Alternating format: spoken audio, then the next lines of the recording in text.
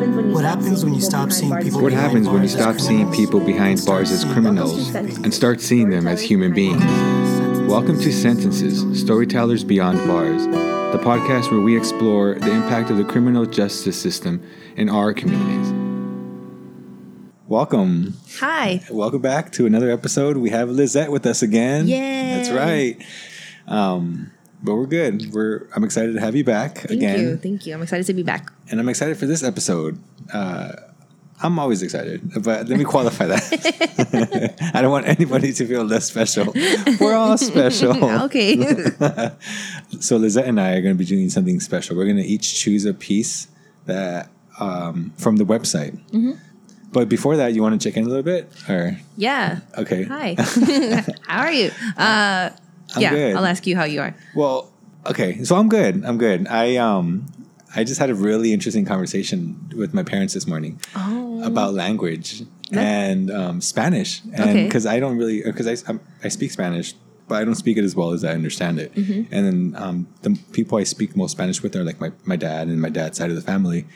And sometimes my grandparents on this side. And so I asked my mom, because my dad's always been the same way, where he's like, oh, if you don't speak Spanish, then like it's embarrassing. You know, he always says it's embarrassing, right? Mm-hmm. And so I had that in my head my whole life. Oh no! He even pointed out a couple professors or teachers at my middle school. He's like, see, if you don't speak Spanish, you end up like that guy, you know, Mr. Gutierrez or Mr. You don't want to be Mr. Gutierrez. Exactly. And I was like, yeah, I do. He's cool.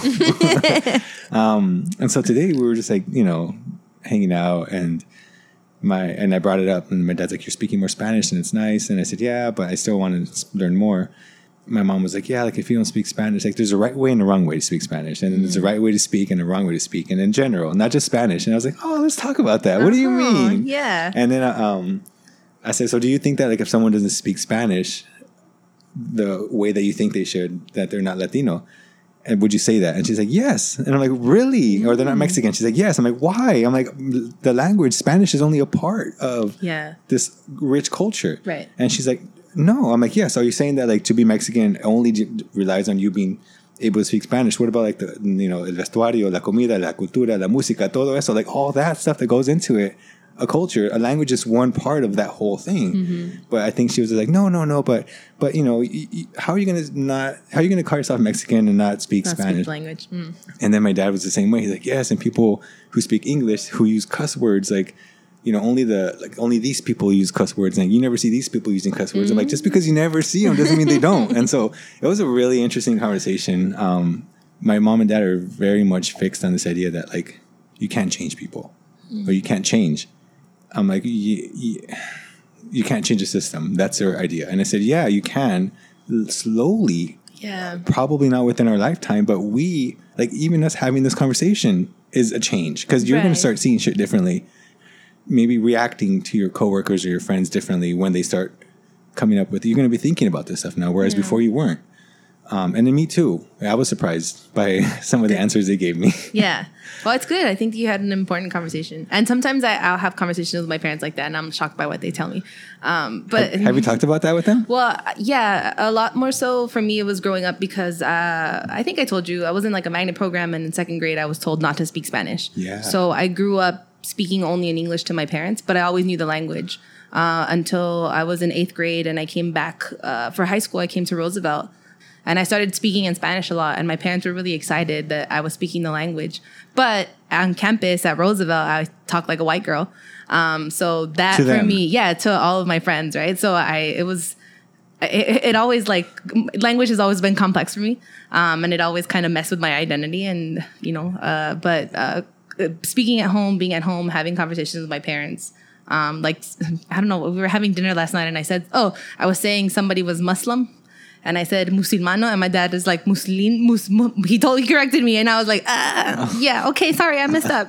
But like weird things like that, where my parents correct me, and rather than like chastising me, they just kind of laugh about it. So yeah, what's your update? How you been? I've been good. We start school again. It's a new semester. I had class last week, but I had Monday off because class started Tuesday. So I didn't have class. Yay. Are you teaching this semester? I'm not teaching. I taught all last year the English 1005A and 1005B. I loved it. The students were great. They went to my old high school, Roosevelt. Oh, no way. Yeah, that was really exciting. Yeah, some of them went, like a handful of them. It was cool to come into that class too because a lot of them knew each other. They did the summer bridge program at Cal State LA. So it was nice that they kind of already had a little bit of community by the time I stepped in. So what advice would you give new instructors or TAs? Just be yourself. Like, don't try to be this like teacher persona of yourself. I think I told you the very first day that I taught, I dropped all of my papers in front of all of my students. Yeah. Yeah. Just be yourself. And I told my students that was like the first of many things like clumsy things you're going to see me do. But I was really honest with them. I told them that it was my first time teaching, that I was also a student. And that was also really cool because it opened communication between them being students and how hard it is sometimes. They're like 18, 19, and they have jobs and they're going to school full time, working full time. The system is pushing them to take like 18 units or 5 classes. So it was rough, but it was really rewarding. I loved it. I think people respond well to that. Students, and that's always been my approach when I was in the classroom, and then when I was a tutor, or that's always come up in interview questions like, how do you, what's your teaching style, quote unquote. Or how do you approach students? And I'm like, with mutual respect and just being super honest. And I think that's right? Because people will connect to that. Yeah. People respond to that and people respect that. At least in my experience, right? Yeah. For the most part. Yeah. I also had experiences where I worked with middle school and elementary school kids, and they were not as understanding of my approach. But yeah, so that's why I think I work better with like high school and middle school students. But that's really good advice. Yeah. I'm glad. Just be yourself. Yeah. Okay, so let's get into the good stuff. So I'm going to read a piece by Jesse Suarez, and you can find this piece on the Words and Cage website, wordsandcage.com, like Alfred mentioned. And the piece is titled, I Dance. I dance to the sacred song, whose rhythm is the rise and fall of many civilizations. I act in a play whose script I've performed many times over. And even though I stand on the shoulders of some of the greatest men who walk this earth, giving it their all, on I, too, the curtain shall one day fall. So what stood out to you? The curtain falling and the playing of many roles. I immediately read it and I thought of Shakespeare. And that one touchstone piece from, I think it's As You Like It, where he talks about the fool playing many parts.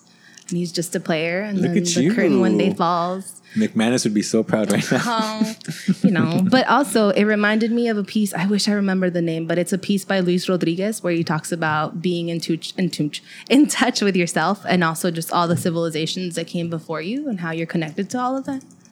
And it's short and the flow. The closing, right? Like the curtain's going to fall on us one day too.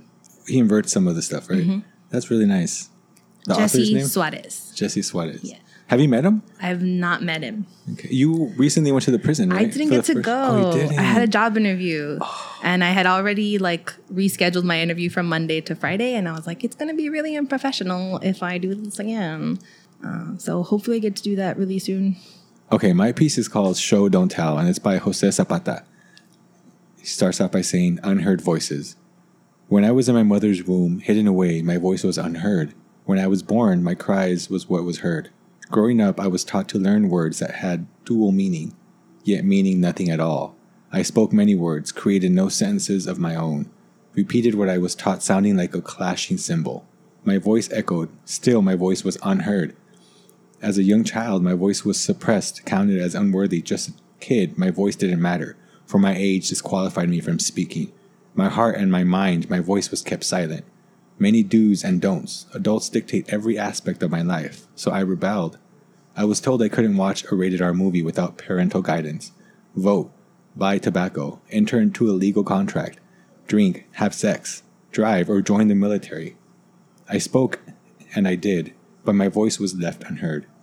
Hypocrites, expound. Have you ever stopped to think that a juvenile at the age of 13 can get tried as an adult, yet cannot do the above mentioned? Let me speak the cold-hearted truth. I can't now because I am a criminal. My voice doesn't count at all. So my so-called rights have been stripped. Transitioned from juvenile hall to prison, my voice was taken from me, turning me from a boy into a grown man. The words I speak are now my own, fallen on deaf ears, for I am known as CDC number AS6714. To many, I am just a number. My voice is unheard. What is the meaning of me speaking if you ain't hearing? Though you keep my voice caged, my words on paper will remain uncaged. Damn. It gave me chills. This is hard. Yeah. Why did this stand out for you, Alfred? I think the conversation I had with my parents started this. I think it started with that conversation because language and policing of language and whose voices and whose words are worth listening to and whose aren't. I think I saw that right away, right? Because when you're a kid, no one listens to you. Mm-hmm. When you're coming from a specific background, no one listens to you. Yet, like, that doesn't mean you don't have a voice. Right. You still very much have a voice. You have so much to say. And language, for me, it's always been about language never being necessarily a representation of how intelligent or unintelligent someone is. Because language has always been used in that way.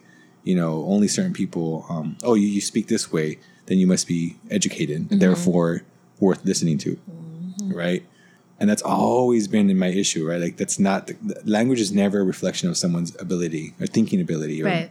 When I'm in circles that, like, people mostly primarily speak Spanish and, like, they're connecting, they're having these really crazy conversations, and I can understand, but I can't contribute in the same way. Mm-hmm. I can contribute in English, but it's not going to land the same way. Right. And so my struggle with Spanish has always been, like, I can speak. I can contribute. Like, if only I understood, if only I could speak it better, in a way, like, that's me silencing myself, because I've never been in a situation where people silenced me in those circles. Never. It's always been self-imposed silence. Yeah. But here it is, like, systems and unspoken systems, society and social circles silencing this one voice, right? And here we got this beautiful poem. That to me is what stood out, right? Like, you don't have a voice and you're silenced and you're unheard. But there's this poem that is full of voice and, like, life. Yeah. And here you are reading it, right? Like, putting it and speaking it into other people's ears. Yeah. So I think we can wrap it up now. This might be a little shorter than usual, but unless you want to, is there an event that you want to talk about? No, I'm like. So what are your plans? How involved do you want to be after you graduate in Words Uncaged? I want to keep helping, at least in the same way that I am now. I won't be a grad student, so I don't know what access I'll have to campus. But I'd like to just still come to the events and support in that way. Mainly what I've been doing this year is just showing up to events and maybe, like, selling tickets to T-shirts or raffles. I've been going to the circles with Tobias. Every event I go to, like, Lizette's there before I get there, and you're, like, setting up. You're helping. You're manning one of the booths. You're not even the grad assistant right now, and it doesn't matter. Like, I still am involved in some way. Yeah, like, you still come and support. Yeah, I come and support, and there's always ways. You do this, yeah. And Professor Roy's always looking for help. And do you know they need help? They need help. They need group. They need all hands on deck at all times, for sure. Yeah. That's exciting. It is. I'm sure it's going to be. I'm sure you're going to be a staple for that and that project for a while. Do you want to close this out again? Yeah. Let me see if I get this right. So check us out on Instagram at Sentences Podcast. Listen to us on SoundCloud and iTunes on podcasts. Under the same name, Sentences Podcast. Make sure that you hit that 5-star button. Comment, send us some feedback. If you want to get in touch with us, send us an email to sentencespodcast@gmail.com. And just keep tuning in. Yeah, and send us a DM also if that's easier for you. On Instagram. But good job. You did it again. Look at that. See? She's back. She's back for good, guys. Full force. No, I'm just kidding. I won't make any promises, but we'll want you to be back. I'd love to come back. Awesome. All right. Thanks, guys. And until next time. Bye. Bye.